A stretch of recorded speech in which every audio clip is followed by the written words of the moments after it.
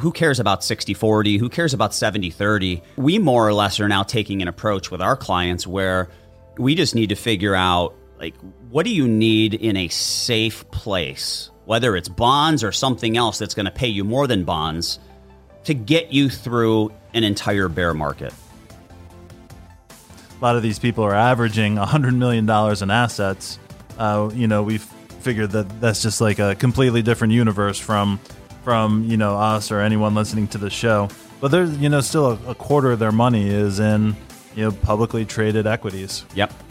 Which, like you said, is lower than most people listening. But still a pretty big stake, at least I thought. Thanks for joining us for today's episode of The Capitalist Investor. You got Mark and Diamond Hands Derek. Mark, what's going on, man? What's up, brother? So, I think I can't go any longer without talking about it. Have you seen the WWE Most Wanted Treasures? I have not. I saw a commercial for someone was looking for Jake the Snake's either snake or a snake bag in one of the treasures. Yep, I saw that one. Yes, I have not seen any of the episodes, though. So they're good. We talked about the biographies before, so just kind of a straight documentary. But the last two that I saw, it was Andre the Giant and Ric Flair. Yep. So it was like a combination of, history about the wrestlers, but then they also go out and try to find their stuff. Yep. Which was super cool. Because, we're the same age, obviously. We kind of got into the wrestling kind of right before like the Attitude Era. Like we saw the tail end of like Hulk Hogan, Macho Man, that stuff, Andre the Giant. So I didn't know a lot about it. And Ric Flair obviously was wrestling for a long time before I really saw him, which was kind of the early 90s. So anyway, Ric Flair led quite the life. He was kind of a party animal, and he basically lost all of his stuff. Oh, geez. So they're trying to find everything for him? They had to track down everything. And he had the big robes. So it was a hunt for those amazing robes. It's a great episode. I recommend everyone check it out. It's a good time. All those WWE shows are they're amazing. Yeah. I don't watch WWE today. No, I don't either. No, not interested. But all the stuff I remember growing up as a kid, like, that's very interesting to me. Yep. Very interesting. But Ric Flair, man, he's probably the greatest of all time, man. After I watched that episode, just so good. He didn't even have a character, right? No. It was just Ric Flair. Ric Flair. They eventually called him Nature Boy, Yep. which I have no idea what that means. Yeah, I wish I knew. He doesn't either. Yeah. That's great. All right, so let's shift gears into our topic for today. And what we want to talk about is what ultra high net worth investors are doing with their money. Yep. So there's this group out there, D. It's called Tiger 21. And there are, 900 members, I would say, across the globe. I'm assuming most of them are U.S. based, right, but I think it is a global network. Lots of former entrepreneurs, executives, high octane, high income, high net worth people, where the minimum to get in is you have to show your investment statements with at least $10 million in them. Right.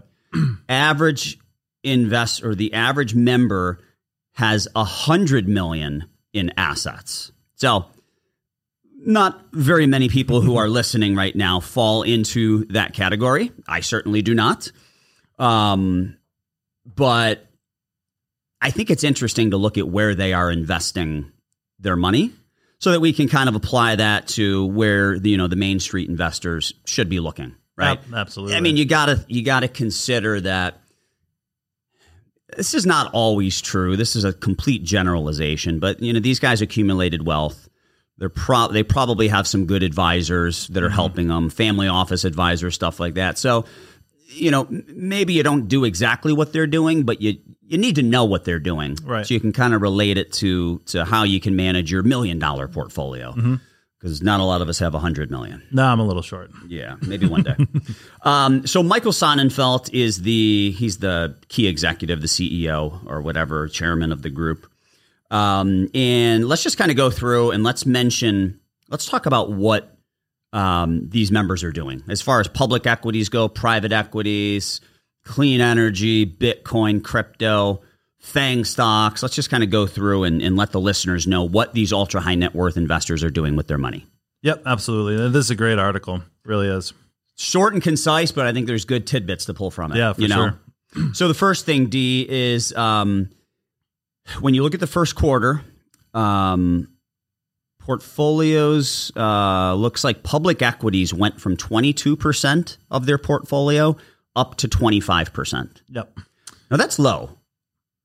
All right. So, I mean, a lot of our Main Street investors have 50, 60, 70, 80% in public equities. Right. Right. Yeah. And to be honest with you, it was higher than I thought it was going to be.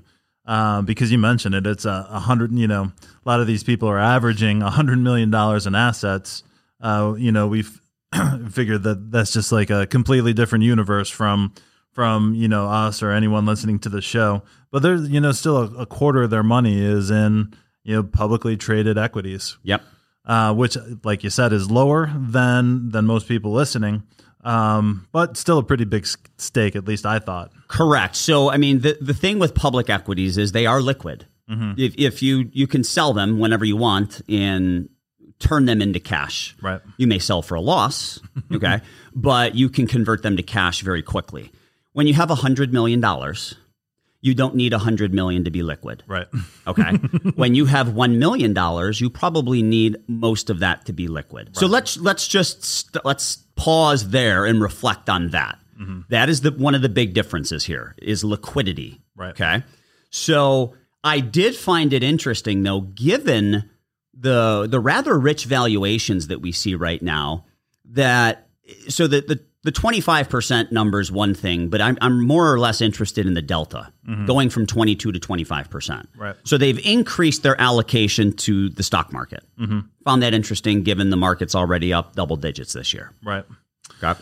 And their basic thought on that is they're just like everyone else, just looking for yield, looking for some return because of with the environment that we're in. Very low interest rate environment looks like it's going to remain low for quite some time. Right. Now, I don't think it's going to remain at zero indefinitely, but it's going to remain low. I don't see an exorbitantly high interest rate environment anytime soon. Inflation is certainly a concern, right? But I mean, you take a look at like lumber. So everyone was talking about how lumber 3x'd or 4x'd a month or two ago. Right. The lumber's down like 40% over the last 30 days. Mm-hmm. It has come back down to earth. It's still like double where it was a year ago. Right. But it's not way out of whack anymore. Mm-hmm. So maybe the Fed's right. Maybe inflation is just transitory, and that's the biggest thing that I think people need to balance right now. Like there's three outcomes that could happen 12 months from today. Mm-hmm. You either see continued inflation, you go right, inflation was transitory and you go right back to a 2% environment. Mm-hmm. Or some people are concerned that maybe there's actually deflation. Right. Right. Like you pulled all this demand forward and then demand falls off a cliff and that leads to falling prices. And that's not good for consumers. On the surface, you'd think it sounds good, but if you could buy a car today for $60,000 and next month it's going to be $52,000, why would you buy it today? Exactly. So no one ever buys anything. Yep. Mm-hmm. That's a problem. Big problem. Big problem. Leads to a very heavy recession. All right. So shifting gears then into their private investments. Private investments went down. So I can't find that number. It was at 26 and went down to 22%. Okay. That's interesting.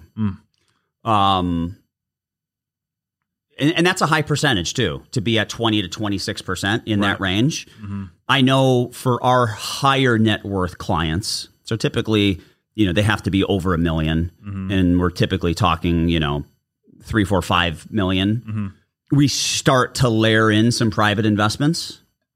Yep. Right. I mean, that's where we start to kind of build those in, because they can forego some liquidity on a small percentage of their investments. Yep, absolutely. Right. And I think this article was great. Not that we were really looking for it, but definitely proved the point that we were making with a lot of our higher net worth clients, because we have been getting them into similar things. And I think the biggest two right now are probably, the traditional private equity and direct real estate. Yep. And direct real estate in this environment, the low interest rate environment, high net worth people, whether it's 2.5 million or 100 million, they're still looking for that yield. And when yield is low and the bond market is not looking too good, especially as interest rates will rise in the future, private real estate that pays a nice steady yield every quarter really makes a lot of sense for some people's portfolio in that range when they can forego the liquidity need. Plus, if you think about it, like we obviously have a lot of business owner clients, and oftentimes they, as part of their business, they owned a warehouse or a small office building. They owned some real estate, and even after they sell their business, they oftentimes maintain that piece of property. Yep. Right. So they have direct experience with it. And D, as you mentioned, the stat right here, Tiger 21's members, when it comes to the so-called risk assets. So that's basically, you got private equity, which is stocks, or I'm sorry, private equity, which is like businesses and stuff like that. Public equity, which is stocks, and real estate is now close to 80% of their portfolio. Right. Like they don't want to touch bonds. Bonds get you nothing. Right. Especially if rates are going up, then and you decide to sell them, you're going to take a bath. Yep. And for people out there listening, we're not saying, hey, sell all of your bonds right now. It's it still serves a purpose in someone's balanced portfolio. But for someone in this range, the high net worth range, it's just not the same as it used to be. Like we're talking about, probably when we first got into this business, it was a 60-40 allocation. Forget about it, go to sleep. And that 40% in bonds was earning you, we're talking 5%. The beginning of the 2000s, 5, 6, 7, 8%. Yeah. You get that in your sleep. Yeah. We're just not there anymore. And that's why we're going through these articles, because we have to find it. And that's why we've backed off. And we've done shows on this. Like, who cares about 60-40? Who cares about 70-30? We more or less are now taking an approach with our clients where we just need to figure out, like, what do you need in a safe place, whether it's bonds or something else that's going to pay you more than bonds to get you through an entire bear market. Yeah, absolutely. So if you have 3.5 to 4 years somewhere safer, you can really invest the rest, in my opinion, right? No Monte Carlo simulation is going to back that up, because the financial plans are not smart enough to realize when the market's down 30%, you're not going to pull from the stocks. You're going to pull from the safe place. Right. So, that's one crystal clear issue as it relates to financial planning. Absolutely. That's where human advisors, I think I might know a few, come in handy, right? Where we can come up with strategies like that. All right, continuing to move on. They own a lot of the big tech names, the FANG names, NVIDIA. But D, they also mention they are getting into clean energy. Yep. So, Tesla, Lucid Motors. I didn't see much like solar plays or anything like that. It looks like they're focusing more on the EV market. Yep, exactly. Which is the future, without a doubt. But I think it's going to be a long process. Yep. Unless you're California. You see, sorry, this is completely off. Well, not completely off topic, but basically, California making the big push towards, everyone having an electric car, but their power grid can't support the, both the air conditioners and charging your EVs. So they basically said, hey, make sure that you're fully charged at all times, because we may shut the power off. Yeah, well, that's not good, because typically you charge overnight. Yeah. That's a problem.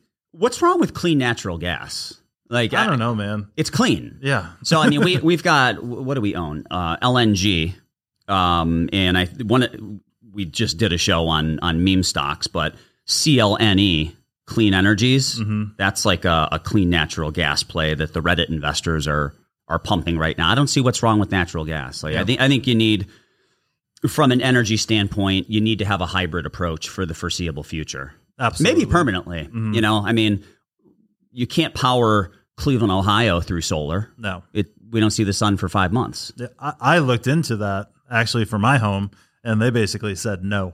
Yeah. No way. It's a waste of your time and money. Yeah, because you just won't get the energy that you need for the cost. Yeah.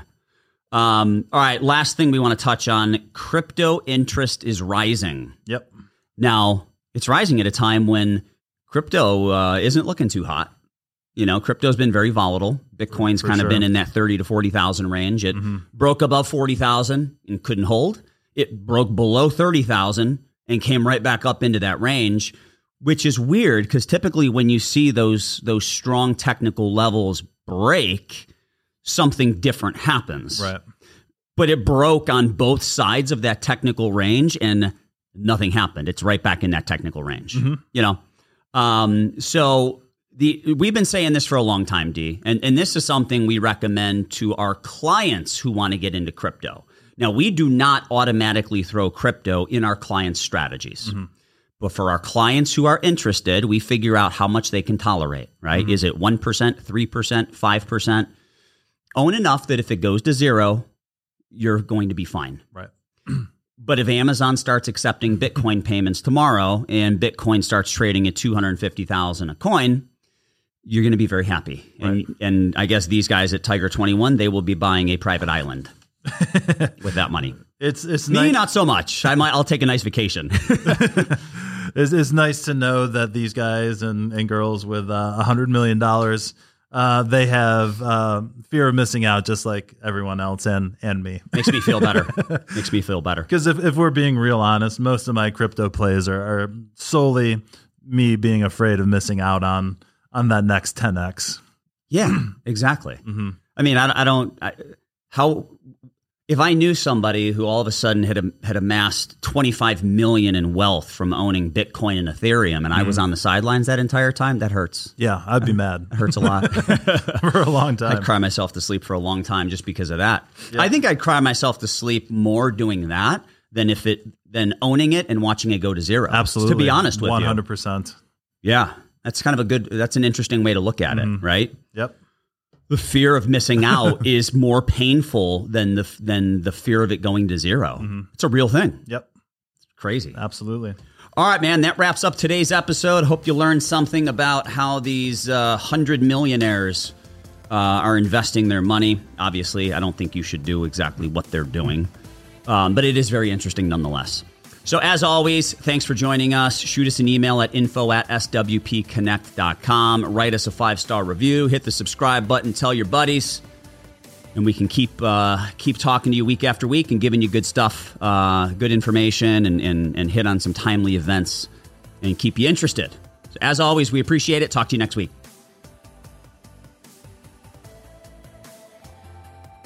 The opinions expressed in the podcast are for general informational purposes only and are not intended to provide specific advice or recommendations for any investment, legal, financial, or tax strategy. It is only intended to provide education about the financial industry. Please consult a qualified professional about your individual needs.